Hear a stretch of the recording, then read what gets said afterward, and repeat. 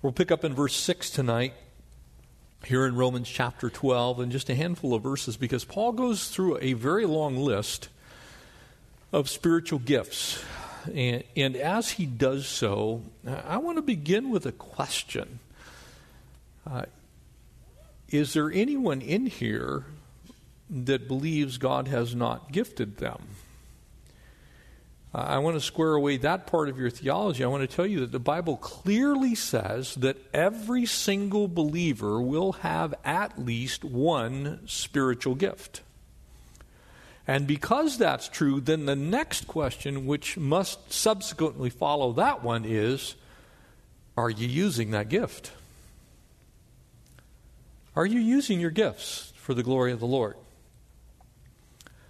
And that's really the focus of this week's study and also next week's, because there are so many things listed here, we couldn't possibly cover them all in one study. But in the light of that diversity and yet great unity that we saw back in verses 4 and 5, Paul is now going to say, having then gifts in verse 8. He's stating it as a fact. He's not asking a question. He's saying, we do have gifts. The church has gifts. All manner of things stored up. Things that you and I can use for the glory of the Lord, or not use for the glory of the Lord. And therein is the tragedy. I read a number of years ago the story of a man in Saskatchewan, Canada. He's a farmer, specifically a wheat farmer. Lived on a little over 1,000 acres, farmed winter wheat. So most of the time, brown fields, farm building, you can imagine the scene. But there on that farm, he had not one but two barns. In the second barn was a collection of over 50 violins. Many of them extremely rare. They had been collected by his family over a period of a little over 100 years. And in there, not one, but two Stradivarius violins. And if you're familiar with violins, that's the cream of the crop. That's the top of the list. That's the one that if you are a virtuoso in violin, that's the violin that you want. He had two of them. Here's the crazy thing. Not a single person in his family played violin. Not one. Not he, not his wife, none of his kids, not the aunts, uncles, or cousins. And so that collection of violins, including two of the best violins in the entire world, will never get played. They're going to sit in that barn. They will collect dust and likely rot right where they're at. You see, gifts that are stored in a closet benefit no one. I was in business with my mom and her husband for a long time, more than 10 years. And he had a habit of collecting tools. When he went home to be with the Lord, my brother and I were cleaning out a shed. And in that shed were thousands of dollars of tools rusted in their boxes. Gifts stored in sheds, locked in closets, put somewhere, and saved for another time. Tools that are in God's toolbox, things that God wants to use to accomplish His plans and purposes, cannot be used if the tool says to the Lord, I want to stay in my nice little box.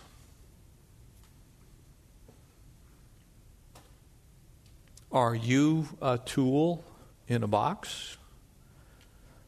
Are you a violin in an extra barn in Saskatchewan? Or are you a tool that very proudly is extremely worn on the handle? Are you a violin that is so worn that the top of the violin barely has any varnish left on it? I pray you're the latter. Let's use those gifts.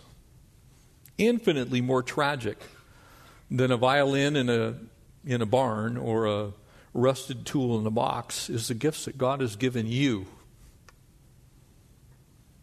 that are just sitting there, collecting dust. Here in this chapter, and it parallels 1 Corinthians chapter 12, we see the spiritual gifts that are listed, and they fall into three basic categories. They all begin with S, the first of which is the sign gifts, the second of which is the speaking gifts, and the third of which is the serving gifts. Spiritual gifts, in a general sense, all fall into those three categories. They're either sign gifts, speaking gifts, or serving gifts. And so before we dig into what the apostle is going to talk about next, we'll take a look at what the sign gifts are and how they're used. So here we go, verse 6 first, and then down through verse 8. Having gifts differing according to the grace that is given to us. In God's grace, He's given you gifts, me gifts, us gifts. Let us use them. Notice what He says. That I've given you, in essence, those gifts for a purpose. They're meant to be used. Not stored up, not for another day, not for a rainy day, but used for His glory. And he goes on to begin to define some of these gifts. And again, there's a very long list here, and we'll cover a good chunk of them tonight. If prophecy, then let us prophesy in proportion to our faith. Or ministry, let us use it in our ministering. He who teaches, in teaching. He who exhorts, in exhortation. And it seems redundant, but he's reminding us that each of these gifts is supposed to be used within its own context. In other words, what God has done in your life. In other words, a teacher needs to teach. Someone who's been gifted with that gift is supposed to be using that specific gift. It's also saying something that's really the opposite of that. If you don't have that gift, then God hasn't given you that gift. It's a miserable thing to try and be something that you haven't been gifted in by the Lord. And having spent an awful lot of time at the Bible college, I can tell you a lot of people that think they're pastors that aren't pastors. There are a lot of people that think they're teachers that aren't teachers. There are people who think they have specific gifts simply because they've gone to a certain amount of classes and they think that automatically qualifies them. These are spiritual gifts. They are gifts that are given by God.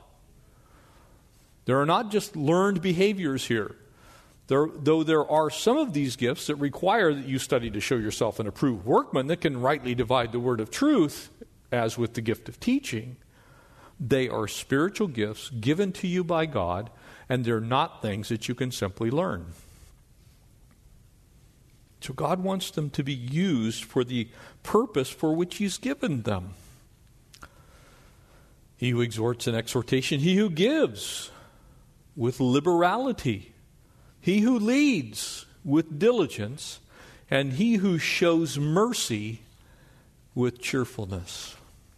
And so, a number of gifts, and we'll look at each of those individually. But one of the things that we always end up discussing when we reach this topic of spiritual gifts, first I want to deal with the sign gifts.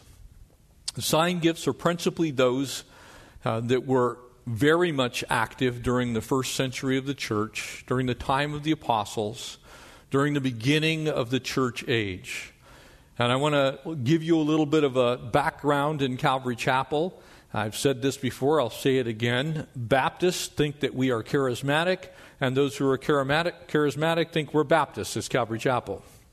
We're somewhere in the middle. We are not cessationists. A cessationist believes that these gifts completely stopped and are not used at all, ever, anywhere in the world, because they ended at the time of the apostles. That is not where we stand as Calvary Chapel. As Calvary Chapel, we believe that the gifts are still active, all of them. But we do believe that in a limited sense, these sign gifts were for a very specific purpose and were for the most part active during the first century, primarily for a singular reason. they validated the message of the apostles. In other words, the apostles were unknown. They were fishermen. They're wandering around. So the natural question would be, how do we know you're a real prophet? How do we know you're a real apostle? How do we know that you're a disciple? How do we know that the word of the Lord is speaking through you? And so God gave them very specific, special abilities for a period of time that operated in a huge way during very specifically the formation of the early church. And so the sign gifts themselves specifically were for that during the New Testament time.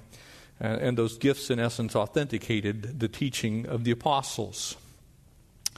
It also is a measure of an apostle. In other words, when an apostle would teach, very often someone would ask him a question, and if they wondered whether that message were true or not, very often there would be teaching, and then some type of a sign would be given so that that could be validated. And if you think about those things, the book of Hebrews actually gives us a little bit of insight into it. Hebrews 2, verses 3 and 4. And it says, after, and it's really speaking of the gospel in that reference there in verse 3 of Hebrews 2, was spoken first through the Lord. In other words, after the gospel, the word of the Lord, was spoken through the Lord. It was confirmed by those of us who heard it. God bearing witness with them, that would be the apostles, both by signs and wonders, by various miracles and gifts of the Holy Spirit, according to his own will. So there was a period of time when the apostles were used, and they did things that were very common then that we do not see in as great a method and as great a way today. Now, having said that, I can tell you, because I've traveled around the world, I've been all over the place in all kinds of different places, the Lord still uses these very gifts, but primarily in places where the word of the Lord has not been validated and verified. You travel to India, where it's completely pagan in spots, sign gifts sometimes are a little more prevalent. Miracles, literally. You travel to places to where the word of the Lord has not been validated. You'll see those types of things. In our day and time, because we have the completed Word of God, they are not so prevalent. But there have been times, and I have witnessed those things. I have seen a demon-possessed woman. And I mean in every way, shape, or form you could possibly imagine, demon-possessed. And a demon cast out of her. So it does happen. But it's fairly rare. During Jesus' earthly ministry with the apostles, it says there in Mark 16 that they went out and preached everywhere, and while the Lord worked in them, in verse 20 of Mark 16, and confirmed their word by signs that followed. And so as Paul writes these things, he kind of gives us a picture that they were necessary, they were needful. Those things that we call the sign gifts were very useful during the formation of the church. But it's also very interesting when you get to the New Testament authors and to God codifying what he wants us to know about these gifts. Because there are chiefly 4 passages of Scripture that mention the gifts in general. And there is only one of those 4 that mentions the sign gifts, and it's found here.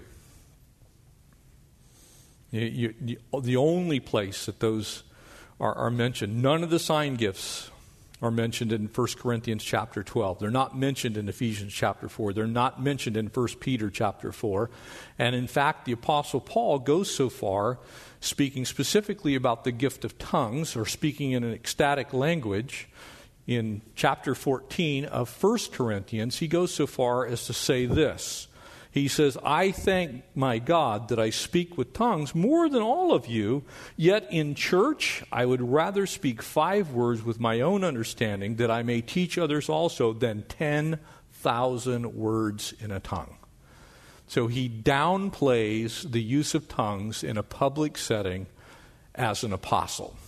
And so he's basically saying to the church, look, I'm not really interested in that.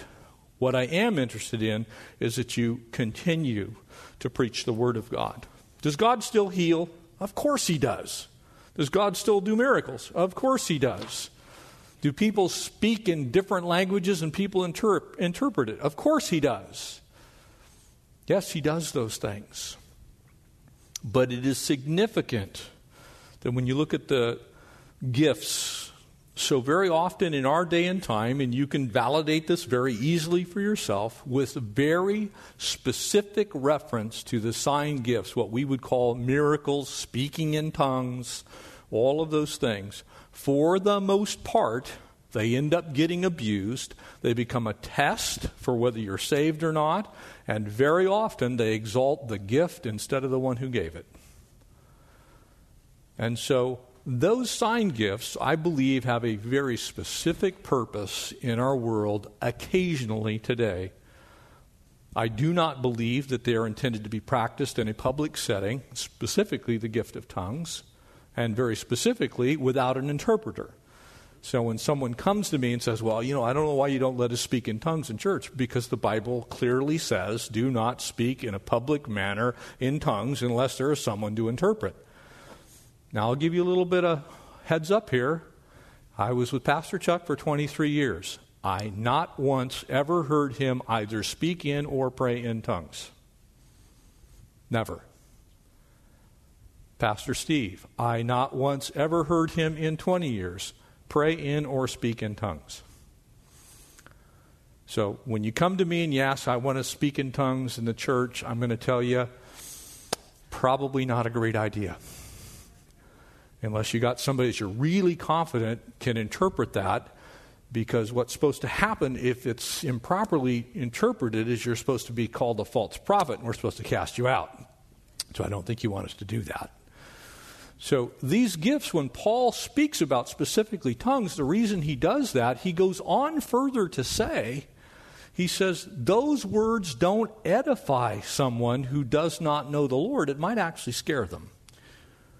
So in a public sense, the reason that we believe that if you have a private prayer language and that's between you and God in your prayer closet and you're speaking and God's speaking to you and the Holy Spirit's interpreting it for you between you and God, praise the Lord. But in a public setting, we believe that those things are best left out of the mix in a church setting. In all of these things, God's really speaking to us about the gifts that build up the body. If God gives me a gift, I am to be others-centered. In other words, any gift that God gives me, if it just builds up me, though that could be nice because maybe God's trying to take care of me, the whole purpose for these gifts, and we're going to see that with the rest of them, is other people.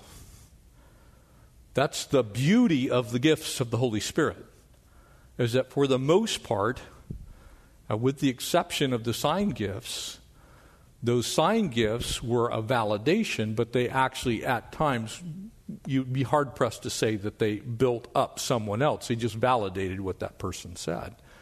But the gift of exhortation, that can build you up. The gift of teaching, that can build you up. The gift of healing, that can build you up. And so I believe that the Lord wants us to focus in on the remainder of these gifts, which are all in the category of speaking and serving.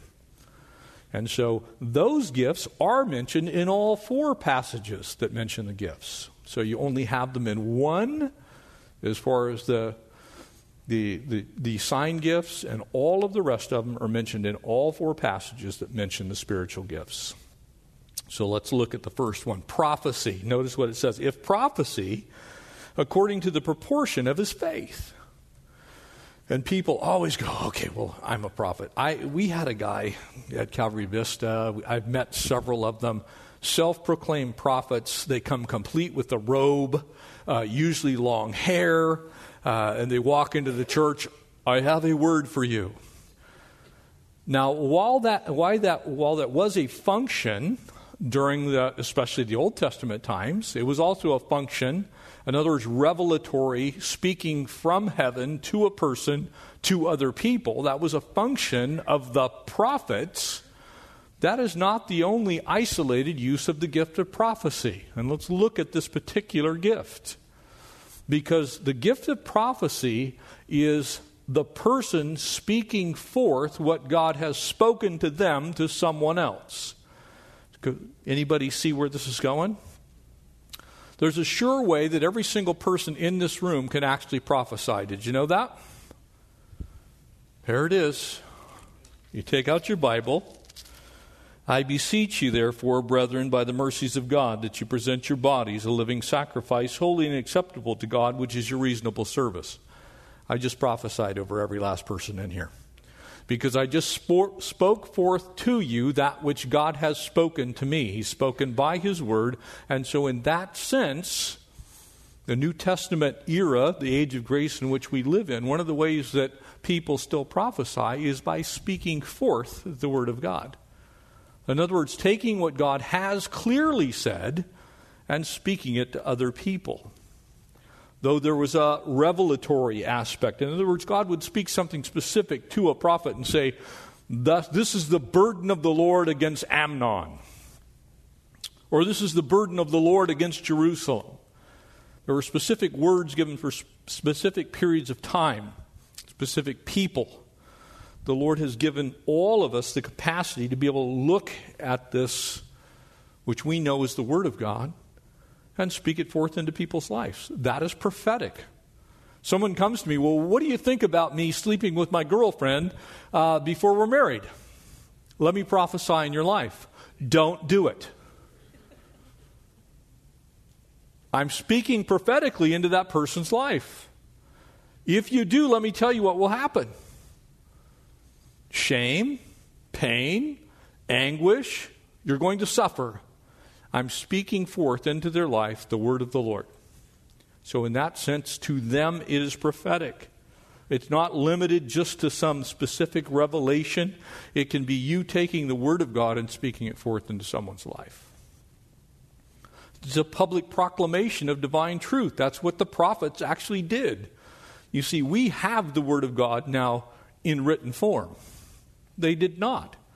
And so the gift, again, of prophecy was used in a slightly different way, specifically during the Old Testament times, and even during the New Testament times. There were some prophets that wandered around the land speaking words of prophecy. The actual Greek word, propheteia, which has a general meaning, is just simply forth speaking. That's all it means. It means to speak forth that which the Lord has spoken.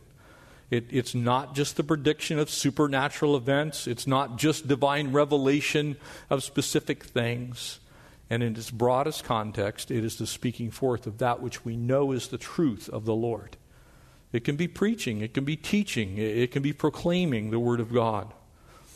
1 Corinthians, when it's spoken of there in chapter 14, one who prophesies speaks to men for edification, exhortation, and consolation. Where do we get edification, exhortation, and consolation? We get it from the Word of God. So I can exhort my brother in the Word of God. I can console my brother with the Word of God. I can edify my brother with the Word of God. It's one of the things that it declares about itself that it's for. The Word of God is for the edification of the saints. So I'm speaking into that person's life, using the gift of prophetically speaking forth the Word, so that that person can understand what God is saying to them. Peter's admonition in 1 Peter chapter 4 says it this way: whoever speaks, let him speak, as it were, the utterances of God. Can I tell you how to be 100% accurate about what God thinks about a subject? Just tell him what the Bible says. That's speaking forth the utterance of God. That's telling him what God has said. It's a perfect application in that sense. People get all hung up on, well, I need a divine revelation from the Lord, and I want to speak it forth. If we would just simply tell people what He's already said, we're going to be doing really good. If He gives you some tidbit, some extra piece, praise God. But He's already given you 2,456 pages, at least in my Bible, of what He's already said. There's plenty to say prophetically. So speak it forth. Tell people about it. Peter would go on to think, so that in all things God may be glorified through Jesus Christ, to whom belongs the glory and dominion forever. You want to prophetically speak into people's lives, first preach the gospel to them. That's prophetic. There is no other name under heaven whereby men must be saved. Amen? That's prophetic. Somebody doesn't know the Lord, that is prophetic word to them. We're going to look at it and say, you must be born again. That's prophetic.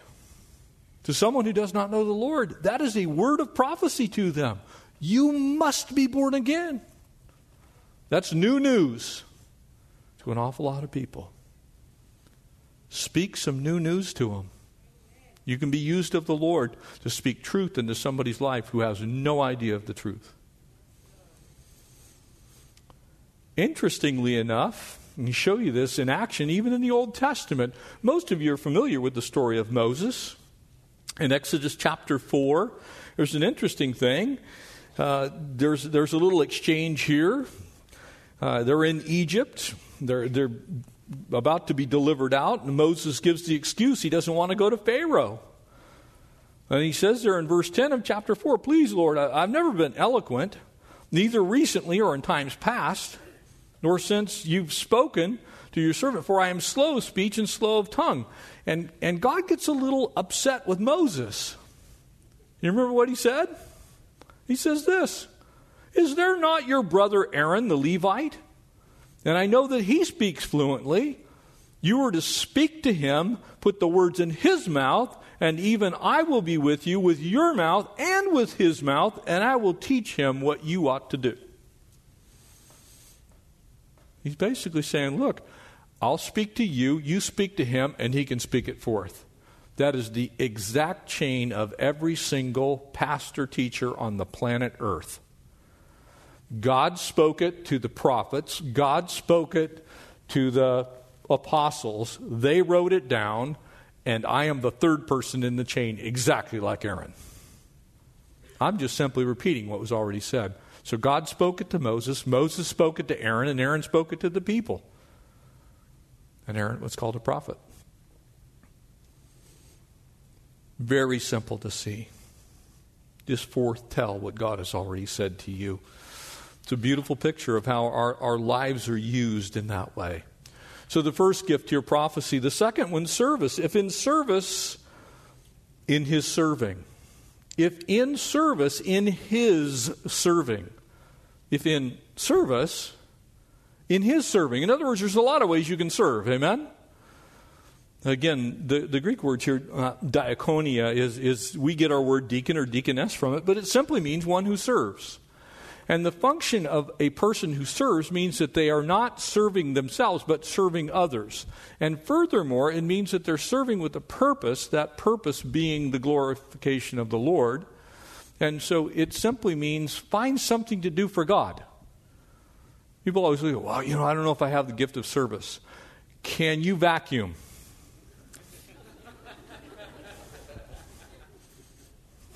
It's that simple. It's not that hard. Well, I don't think I have the gift of service. I'm pretty sure you do. The question is, will you use it? Or are you going to put it in a barn in Saskatchewan?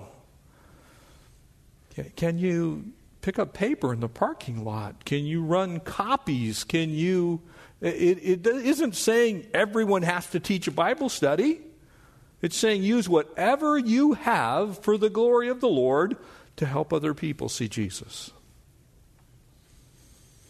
We have so many areas of service. Matter of fact, most of the things we do fall into the area of service some way, somehow. When you're giving, you're serving the Lord. That's actually one of the gifts that's listed here, and we'll get to it. You see, you can do almost anything in the name of the Lord. The whole function of this particular gift is for the Lord towards others.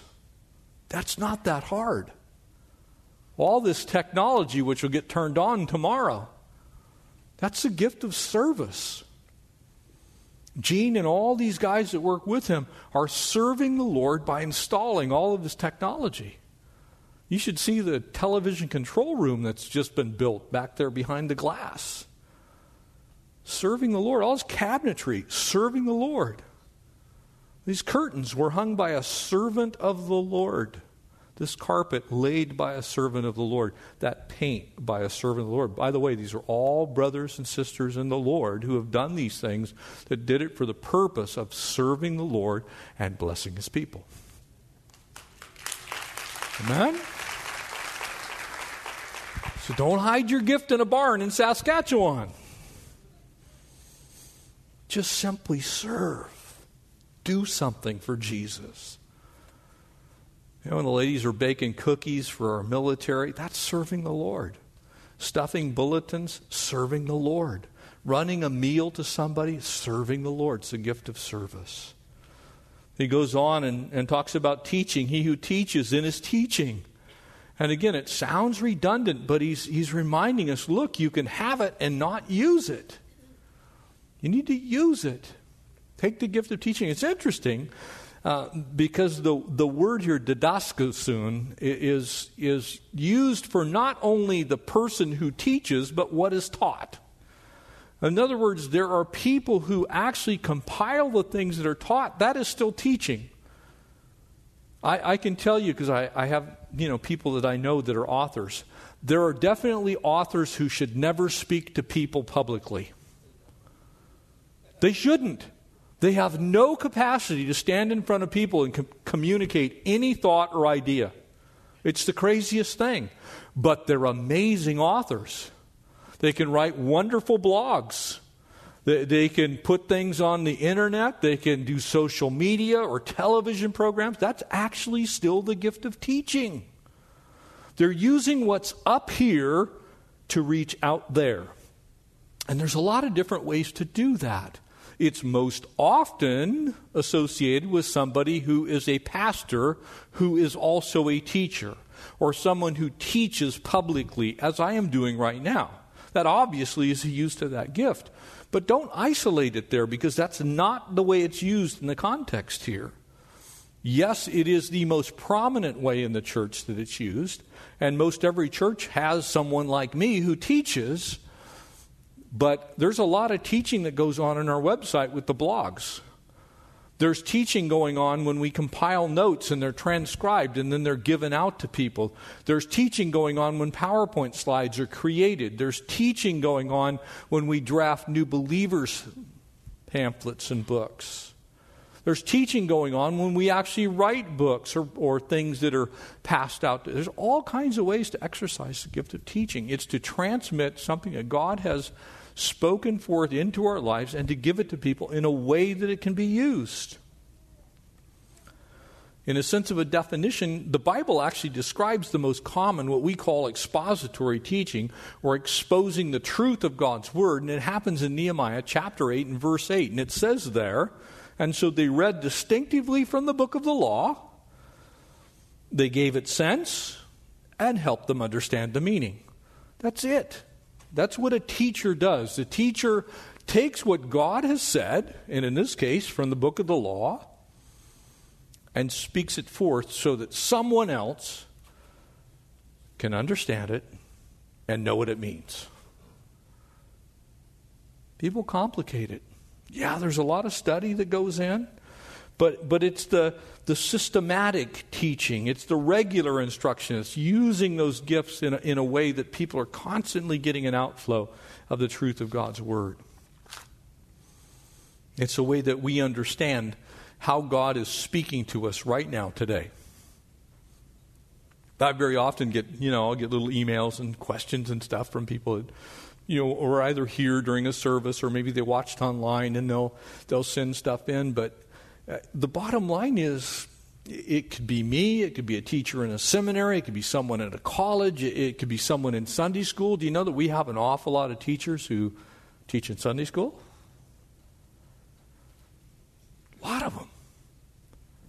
There's probably some of you in here who actually have the gift of teaching.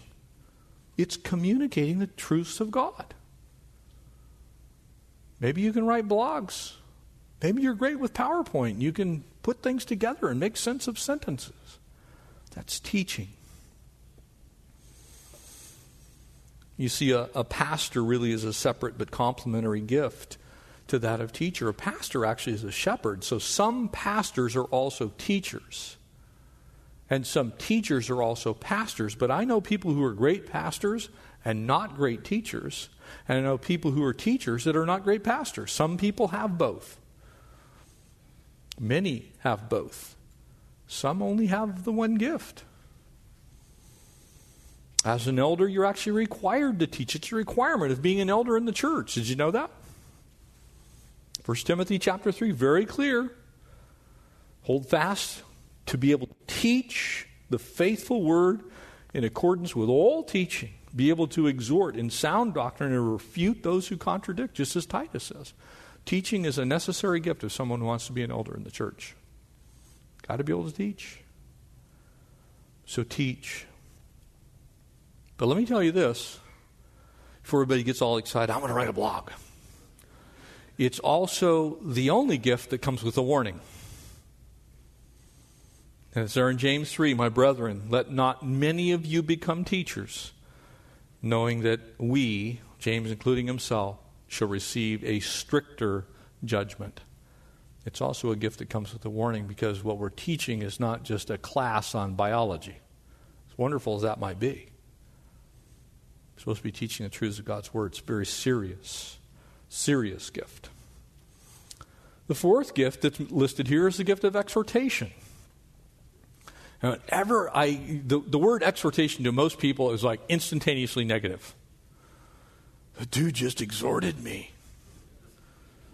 It kind of goes with an admonition. Oh, I hope I don't get an admonition.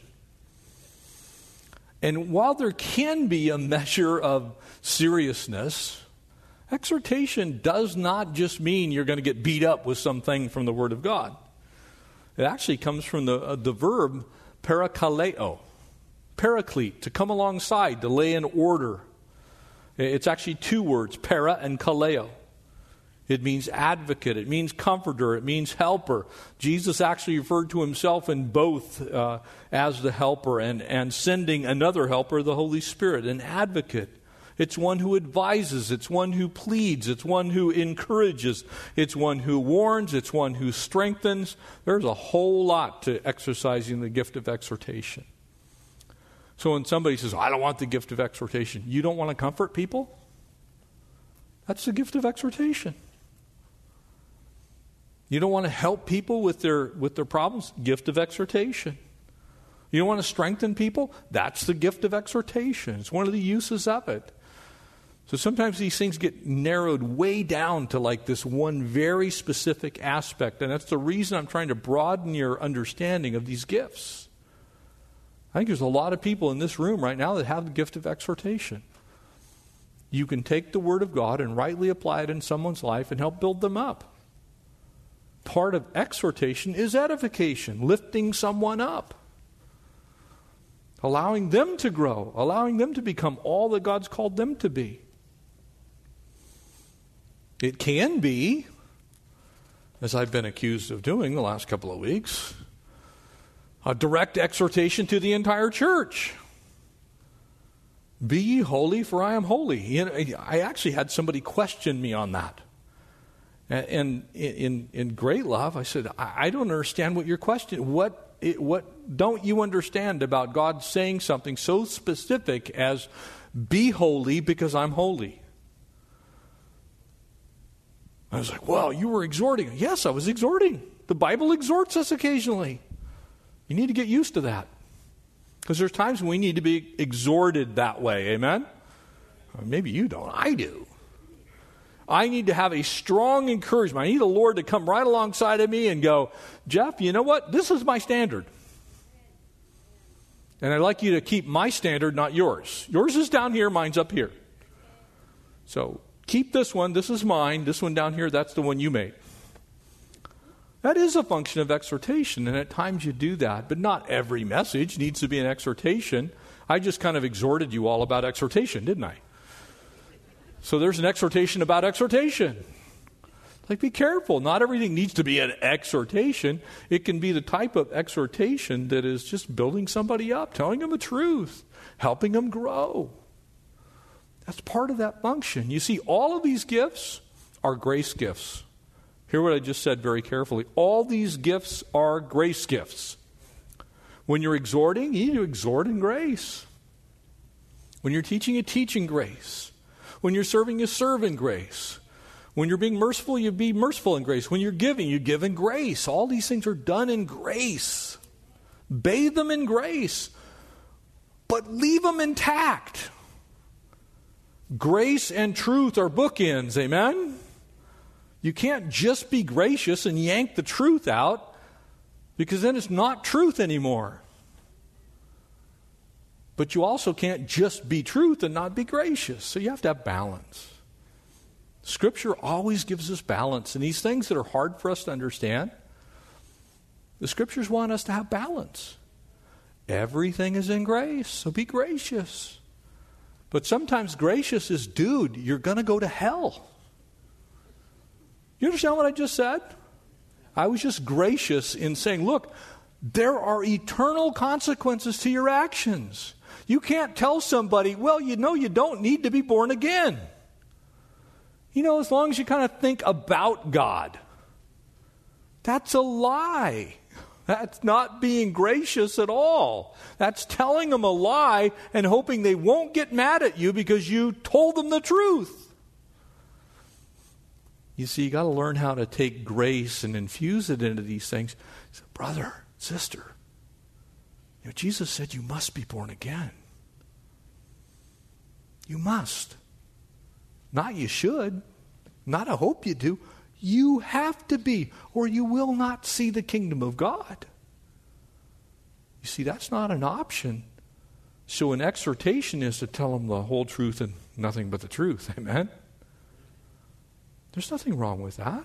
That's not being mean. That's actually being grace-filled. When the Scriptures say something specific, we're supposed to be specific. The exhortation to truth. And so these three gifts that we just looked at, prophecy proclaims truth, teaching systematizes and explains truth, and exhortation calls believers to obey truth. Do you notice the key? Truth. Proclaiming truth, teaching truth, and then acting on truth. They're all linked together. We need to keep them linked together. Well, it's okay, teach it, but, just don't tell us we actually have to do it. I've actually gotten emails like that. I know the Bible says that, but you don't have to say that from the pulpit. I've actually had people say that. Like, really? It's like, you kind of might want to read the danger of being a teacher there in James. I'd rather stand before God and have a clear conscience that I said what needed to be said than not say it. Giving. Verse 8 there, the second half. He who gives with liberality. I love this. People often say, well, I don't have a gift. I don't have a gift. Can you give? And when people say, well, I don't have any money. That's not the only way to give. 3 T's, time, talent, treasure. It's important that we do give as in monetarily. That's part of it. You need to honor the Lord with your tithe. God's asked us, He said, test me in this. So you want to do that. But you can give of your time and your talent and your treasure. You can give of 3 different areas, principally. Sometimes just giving time, sitting down with somebody. That's a gift of your time. That's giving time. It's valuable. If you don't believe that, tell your bosses you're only going to work 10 hours this week. It's your time that's valuable, right? Your time is valuable to the Lord. Your talents are valuable to the Lord. That's generally actually why you get a paycheck. You have a specific talent and you spend a certain amount of time using that talent, and that's the reason you actually get the treasure. So your time and your talents are also valuable to the Lord. And He'd like for you to give those to Him as well. So if you're giving, do it. Notice what it says, liberally. It's actually a Greek word that means generously. It means that you look at the needs of others and say, If I've got it, it's yours. You see, we're supposed to be using what we have for the betterment of other people. It means single-mindedness. It means open-handedness. It means that you have something that likely somebody else could use. It would bless them. So give. If you know people who have teenagers, give of your time. Help mentor them. If you can do Sunday school, if you can spend time with little kids, give of your time. The Lord loves it when we give. He wants us to do that as a manner of living. That's what he's really saying. When you give liberally, that means you're not thinking about you all the time. You're thinking about others all the time. And so the natural outflow of that is you're always giving. I'll give you a little secret. You can't outgive God. It's not possible. The person who gives liberally is blessed liberally. That's what Paul says. If you sow sparingly, you'll reap sparingly. If you sow generously, you'll reap generously. It's a direct ask of us. Be generous. Read that passage there in Malachi 3. Test me in this. See if I will not bless you. You know, I can tell you almost without exception, when people come and they've got deep financial problems, as a matter of fact, I can tell you to this day, I have never had someone come and say, you know, I don't know what went wrong. I've been faithful to the Lord and He hasn't taken care of our needs. I've never had a single person say that to me. But I have had an awful lot of people who say, well, I kind of wasted my time and my talent and my treasure, and now I'm in a difficult spot. Don't waste your time, talent, and treasure. If you want a secret to God taking care of you and your family, be faithful to give. Because here's the crazy thing. God's actually then obligated to take care of you because His Word says so. See if I will not bless you, is what Malachi 3 says. God actually asks you to test Him. It's the only time in all of Scripture that He does it, by the way. It's an amazing thing that God does when we give with liberality, great liberality, sowing to the things that the Lord wants us to do, exactly as 2 Corinthians 9 tells us to do. In leadership, lead with diligence. Can I remind you that procrastination is not a spiritual gift? Laziness is not a spiritual gift. That being a sloth is not a spiritual gift. Some people think that they can give God their leftovers. Some people think that they'll be in leadership if they just kind of are sort of around every once in a while. No, the gift of leadership is given with diligence, and the word leadership that's translated here, prosteomai, actually means to be in front. God is not going to put you in front unless you're worthy of being in front. It's that simple. So He wants leaders to be worthy of leading. So He's looking for gifts, that someone that can steer the ship, someone that will be faithful, someone that's going to take the front and deserve to be there. Not because you're great, not because you've earned it, but because it is a lifestyle with you. You're worthy of being followed. Natural leaders get followed because they're natural leaders. You can always tell when somebody has leadership qualities. They will have people around. They're just following them. I don't even know why I'm following that man or that woman. It's just like they're just leading. It's a gift. If you have it, use it. You can organize people. We have some amazing ladies in this church. They're incredible leaders. Stuff gets done. This whole conference that's going on this weekend, that's all being mapped out by the ladies' ministry. Incredible leadership. Directing, guiding, making sure the stuff's taken care of. Our pastoral staff here, great leadership. Being in the front, saying, look, follow me. This is where we're going. And I'll remind you that without exception in all of Scripture, whenever people decided to do that which was right in their own eyes without leadership, it did not go good. The book of Judges is a testimony to that very fact. So, look, we don't need a leader. We'll have a free-for-all. I'll be in charge. We'll turn everything into a committee. The church needs leadership. And a blessed church is a church that has leadership. So if God's given you that gift, seek to use it. Maybe you're that person that can just simply get something done. Offer to do it. I think the guys that have come in here and helped with the stage project, this whole, imagine all of this got done and we never missed a single service. Not one. We had the Great Wall of Plastic, but we still had church. That didn't happen because, if we just pray, brother, it'll happen. No, people led.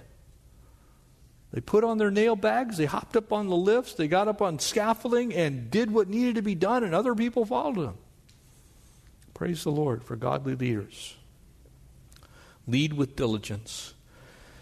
And finally, the last one here, mercy. You ever thought about for a moment that mercy is a spiritual gift?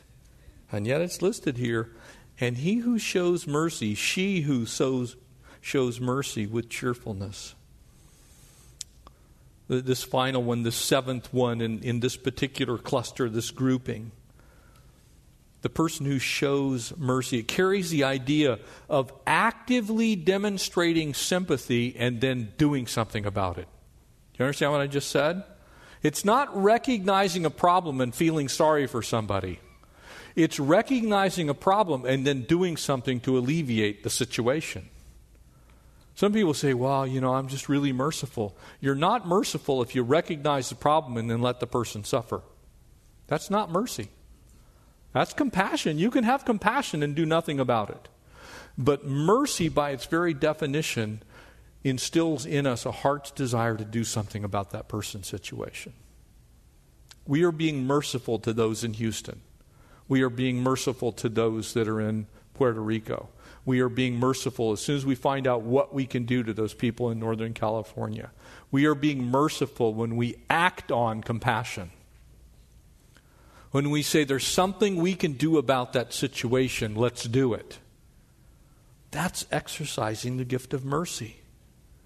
And when you have that gift, you will find a way to express the use of it.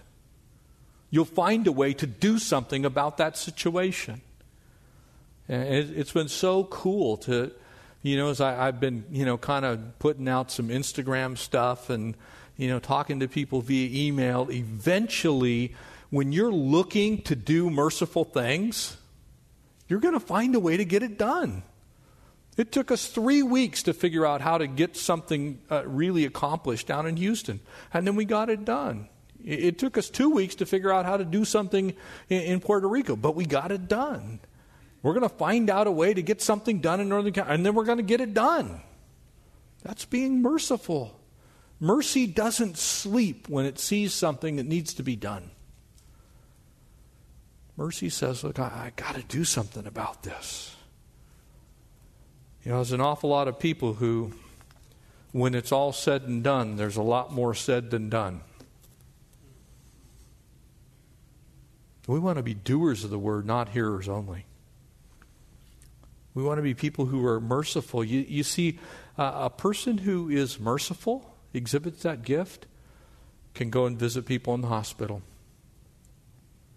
Not just recognize they're sick people And while there is an exercising of the gift of mercy, even in praying, that's actually an action. It's a great one. It's the one you should start with.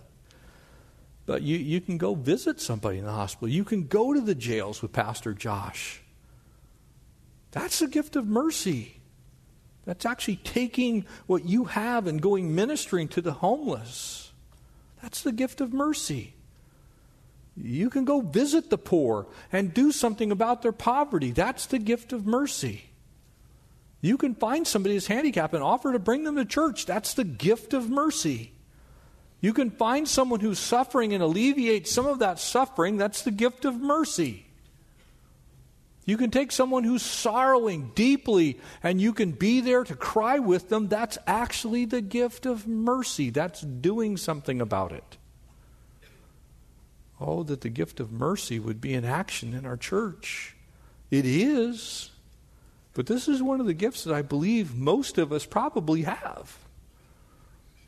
The question is it in a barn in Saskatchewan?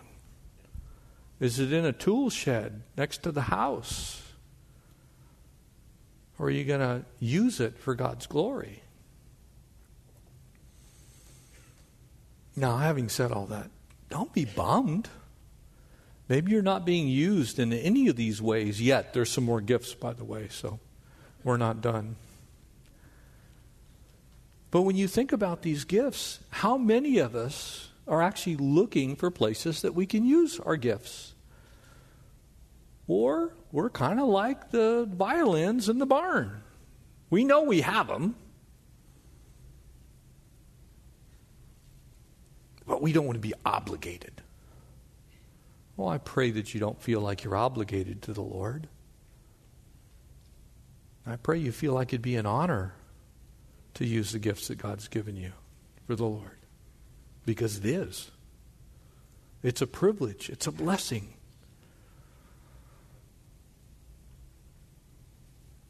You don't want to be like one of Job's friends, amen? You don't want to be like Job's friends. They could spot the problem, but all they did was point out the problem and push him deeper into despair. There's a lot of people that think that's a spiritual gift. The spiritual gift of fault finding. That's not a spiritual gift. There's no such thing as a spiritual gift of a critical spirit or gossip, backbiting, slander. Those aren't spiritual gifts. Notice all of these things had a spiritual impact and a positive one on other people. Notice that every last one of them actually cost the person who has them something. You see, it's going to cost you to be used by the Lord. It's going to cost you. It cost Jesus everything to pay for your life. He's just simply asking, why don't you take what I've done in your life and use some of it for my glory? That's all it is. And so I pray that we would minister cheerfully. Amen? Gloriously, beautifully. And whatever gift you have, use it for His glory. Use it frequently. Use it often. And for heaven's sake. And I mean it for heaven's sake. Don't leave it in a barn someplace. Don't put it in a shed. Don't think that you can hermetically seal it and save it for later.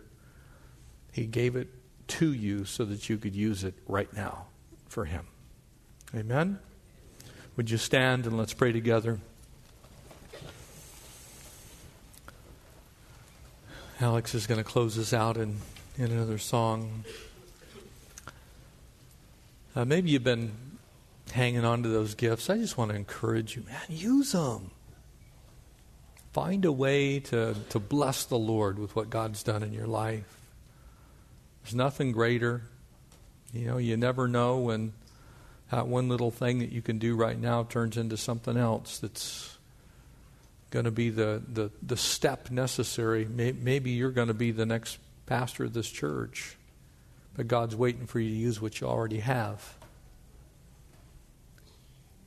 Because He won't give you more until you use what you got. So ask Him to help you use what you've got for His glory. Father, thank you. Thank you for these amazing saints. And Lord, so many of them gathered here tonight have preciously and wonderfully used the gifts that you've given them for your glory here in this great church. And we pray that you would just raise up more giftedness in our midst. And we pray that this church would be so filled with serving saints that we'd be looking for new ways to use all those gifts. God, grow us, expand us, stretch us out, plant new churches, send us around the world. Lord, give us great resources to do great things. Lord, we don't want to store them up in the barns. We don't want to wrap them up in plastic in a shed. We want your kingdom to come and your will to be done. And so, Lord, if you give us gifts, we'll use them for your glory. We make that promise to you. We bless you, we praise you, and we ask all this in Jesus' name. And God's people all said, Amen. Amen.